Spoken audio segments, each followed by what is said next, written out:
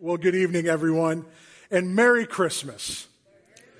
I'm sure that many of you are excited about this weekend. Many of you probably have family or friends in town, or perhaps you have plans to spend this evening with friends and family. Maybe you're starting a new tradition this weekend, and you're excited to get to that. Maybe you've had family come in and you're excited to relive the old traditions that you've been a part of. Either way, it's a weekend that draws us together. It's a weekend that brings to us a sense of warmth and meaning to our hearts. One of the traditions in our family is we gather together on a certain night and we watch the movie Home Alone. I think we've been doing it for 20 years now, something like that. Every December 23rd, we get together. We call it Christmas Eve's Eve, and we watch Home Alone. The silliness of the movie is made profound by the gathering of our family. It has nothing to do with the movie. It has nothing to do with the score or the music. In fact, half the time that we're watching the movie, we're quoting it as the movie goes. It has nothing to do with the silliness of the movie. It's profound because of the gathering of our family. Ironically, to watch a movie about somebody who has been left alone. You know, as silly as it is, the reality is that while many of us have plans with friends and family, some of us are doing the best we can to just make it through the Christmas season. For some of us, our family has moved away. For some of us, our family is gone. And we're left maybe this year for the first time. Maybe this is the first Christmas. Or maybe it's one of many that we've had to face this holiday, this weekend, missing someone, wishing that they were here, wishing that they were present. In fact, as we were celebrating and worshiping a few moments ago, I was sitting there thinking about Christmas Eves past and the different stories that we could tell of Christmas Eves past. One when we were crammed in a little chapel, doing the best we could with the instruments that we had, not allowed to light our candle in the chapel because we might set off the fire alarm. So we gathered outside with our candles to sing Silent Night, just as the snow began to fall. And in the middle of that, my mother had gone to the car, and her cane had slipped off of her foot, and the engine was revving, quite loudly, by the way. Memories of Christmas Eve past. Loved ones who may not be with us, loved ones who may be at a distance. And even though there's people around us, we may feel just alone, as Kevin did that night in the movie. I didn't realize it, but earlier this year, the U.S. Surgeon General released a report that said loneliness is a public health crisis. Did you know that? Loneliness is a public health crisis. That even before 2020, approximately half of U.S. adults reported experiencing measurable levels of loneliness, isolation, and lack of connection. Now, we don't need to do a deep dive into the ramifications of loneliness tonight. We understand it. We understand the physical and the mental and the emotional and the spiritual impact that loneliness has. We know what it means to feel isolated. We know what it means to feel like nobody understands, and we're just all alone. When all of who we are, though, reacts so noticeably, something should be alerting us, shouldn't it? Something should be alerting us that this is not how we're supposed to live. That when our mental and our emotional and our physical and our spiritual state is challenged and we react with certain emotions, maybe it's anger and maybe it's fear, maybe it's a pulling away, maybe it's just not getting out of our homes. When we're reacting in such a way, shouldn't it be cause for us to stop and say, this is not how we were meant to live? We're not meant to be alone. We're not meant to be isolated. We're not meant to be all by ourselves. Untreated and unchecked or not taken seriously, we begin to feel like we've been taken captive at times. Our thoughts and emotions that stem from loneliness. Have you ever felt that? Have you ever felt captive by being alone? And the emotions that come with that? And the thoughts that play?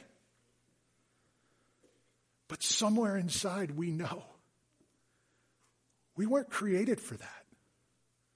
We weren't created for these emotions and these feelings. We weren't created to be disconnected. There's got to be more, right? There's got to be more. And you know what? There is. There is more. In Advent, we remember that Jesus brings to us the wholeness and completeness that fills the brokenness in our lives, even the loneliness.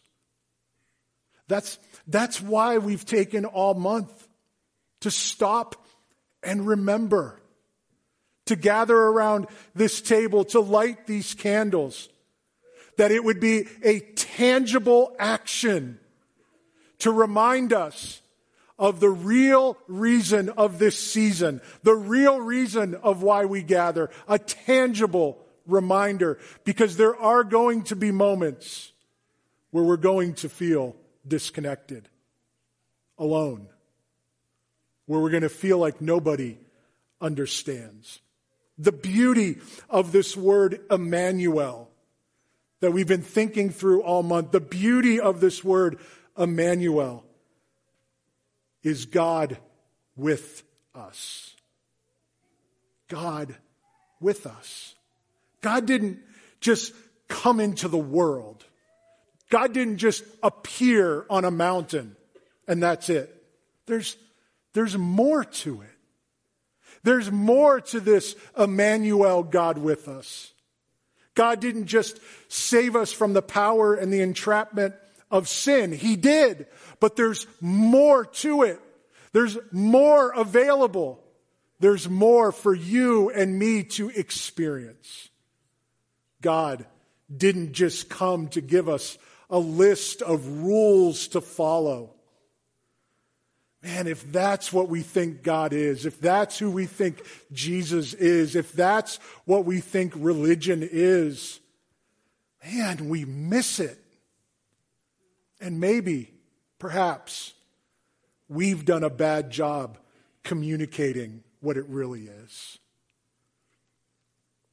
God in Jesus came to be with us. The John passage that Pastor Scott read for us said it so well. John chapter 1, verse 9. The true light that gives light to everyone was coming into the world. The true light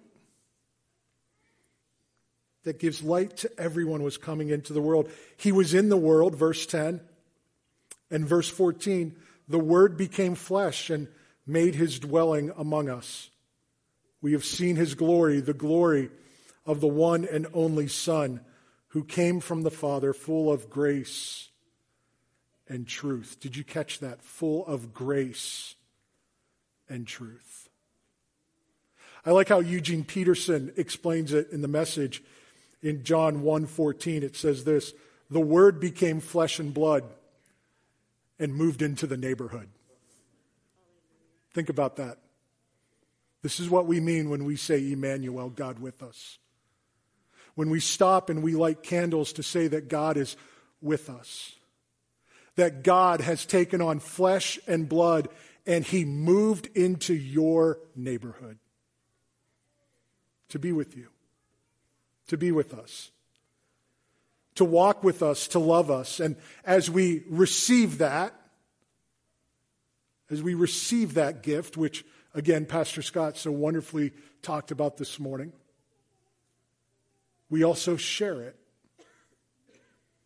Tonight and tomorrow and this week, we've been receiving gifts and sharing gifts of no value whatsoever unless we open it and use it. God has come to us, and He's moved into our neighborhood to be with us.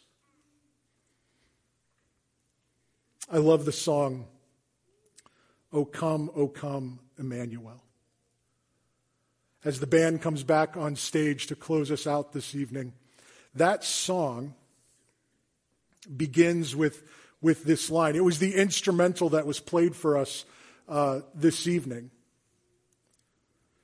And let me encourage you, you should really look that song up. I absolutely love that song. It's a powerful song. O come, Emmanuel. Look it up on Spotify or YouTube and find your favorite version. It's powerful. And the opening line, O come, Emmanuel, and ransom captive Israel. Ransom the captives. God, would you come and help us in this moment? Can you hear the prayers of the people? Can you hear the cry of their heart in the middle of this song? O come, Emmanuel. God, would you do something? How many of us have said that in our lives? Maybe even this week. God, would you do something? I'm looking at where my life is. I'm looking at what's going on. I'm looking at what I want it to be. God, would you come and do something? God, would you show up?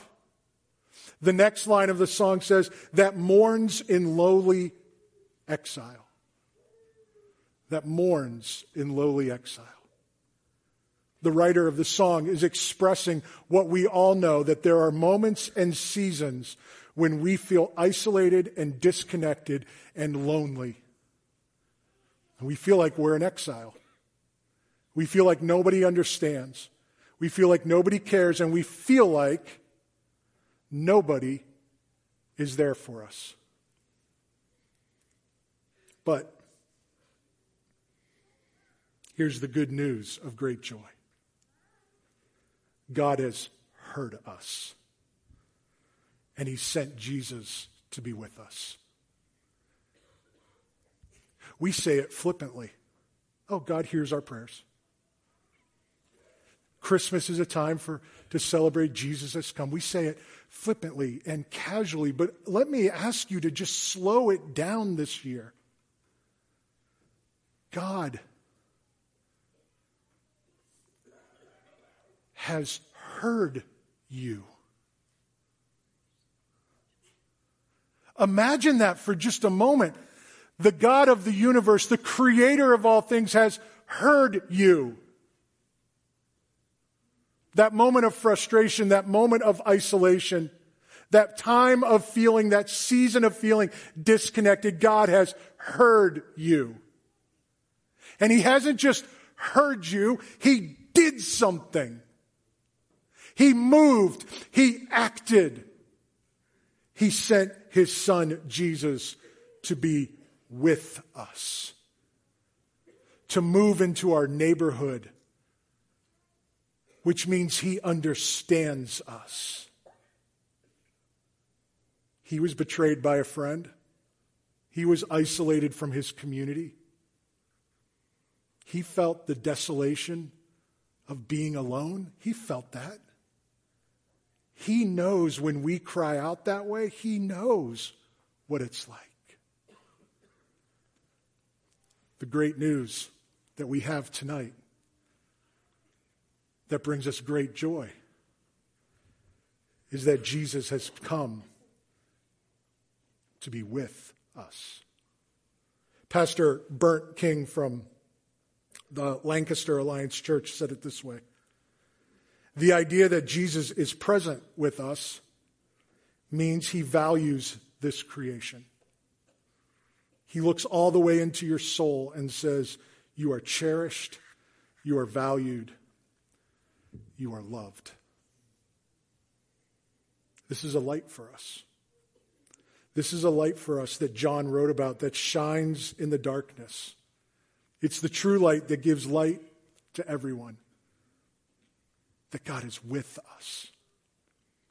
Have you ever been in that moment and you've just said, if I could just see the light at the end of the tunnel, then it would be okay. Have you ever said that? Have you ever thought that? If I could just see the light at the end of the tunnel, it's going to be okay.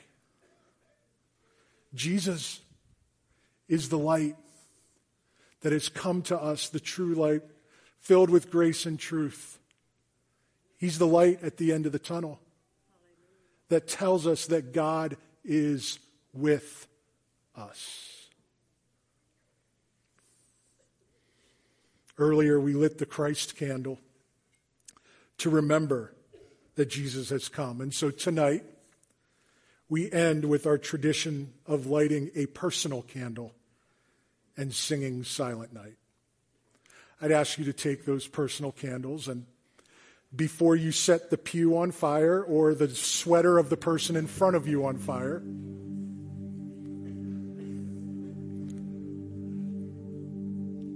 be careful. Parents, you know. And when we're done tonight, as you exit, you can drop them in the bins that are out there in the foyer. But I want you to remember, as we light these candles tonight, we take what we've done corporately and we hold it personally. It's a light for you. For some of us tonight, it's the light at the end of the tunnel. For some of us tonight, we've been crying out and saying, I've got nothing else. I've got nowhere else to go. I've got nowhere else to turn. I'm going to come tonight just to appease. Because it's part of the plan. The ox roast is waiting. But I'll come tonight. And you need to know that in Christ there's hope. There's peace and there's joy and there's love. And sometimes it doesn't get fixed automatically, but it puts us on a path of hope. Puts us on a path where we know that somebody is with us. We're not alone. We're not disconnected. We're not isolated. God is with us. And so tonight, we sing Silent Night as a reminder that in the quietness, God has come. I have a team of people who will come and help us distribute the candlelight. I'm going to ask you to do this. Remain seated as the light is passed. And then when Michael and Ashlyn see that enough people have the candles lit, they will invite you to stand and join us as we sing. But as the light is passed, tonight, perhaps for the first time, I invite you to say this simple prayer. Lord Jesus, be near me. I give you my heart. I give you my life. Would you forgive my sin? And would you lead me on the path that I need? And for some of us, we need another prayer that says, forgive me for straying. It's time to come home and start a new tradition this Christmas. And to be reminded with this light that Christ is for us. If our team would come forward.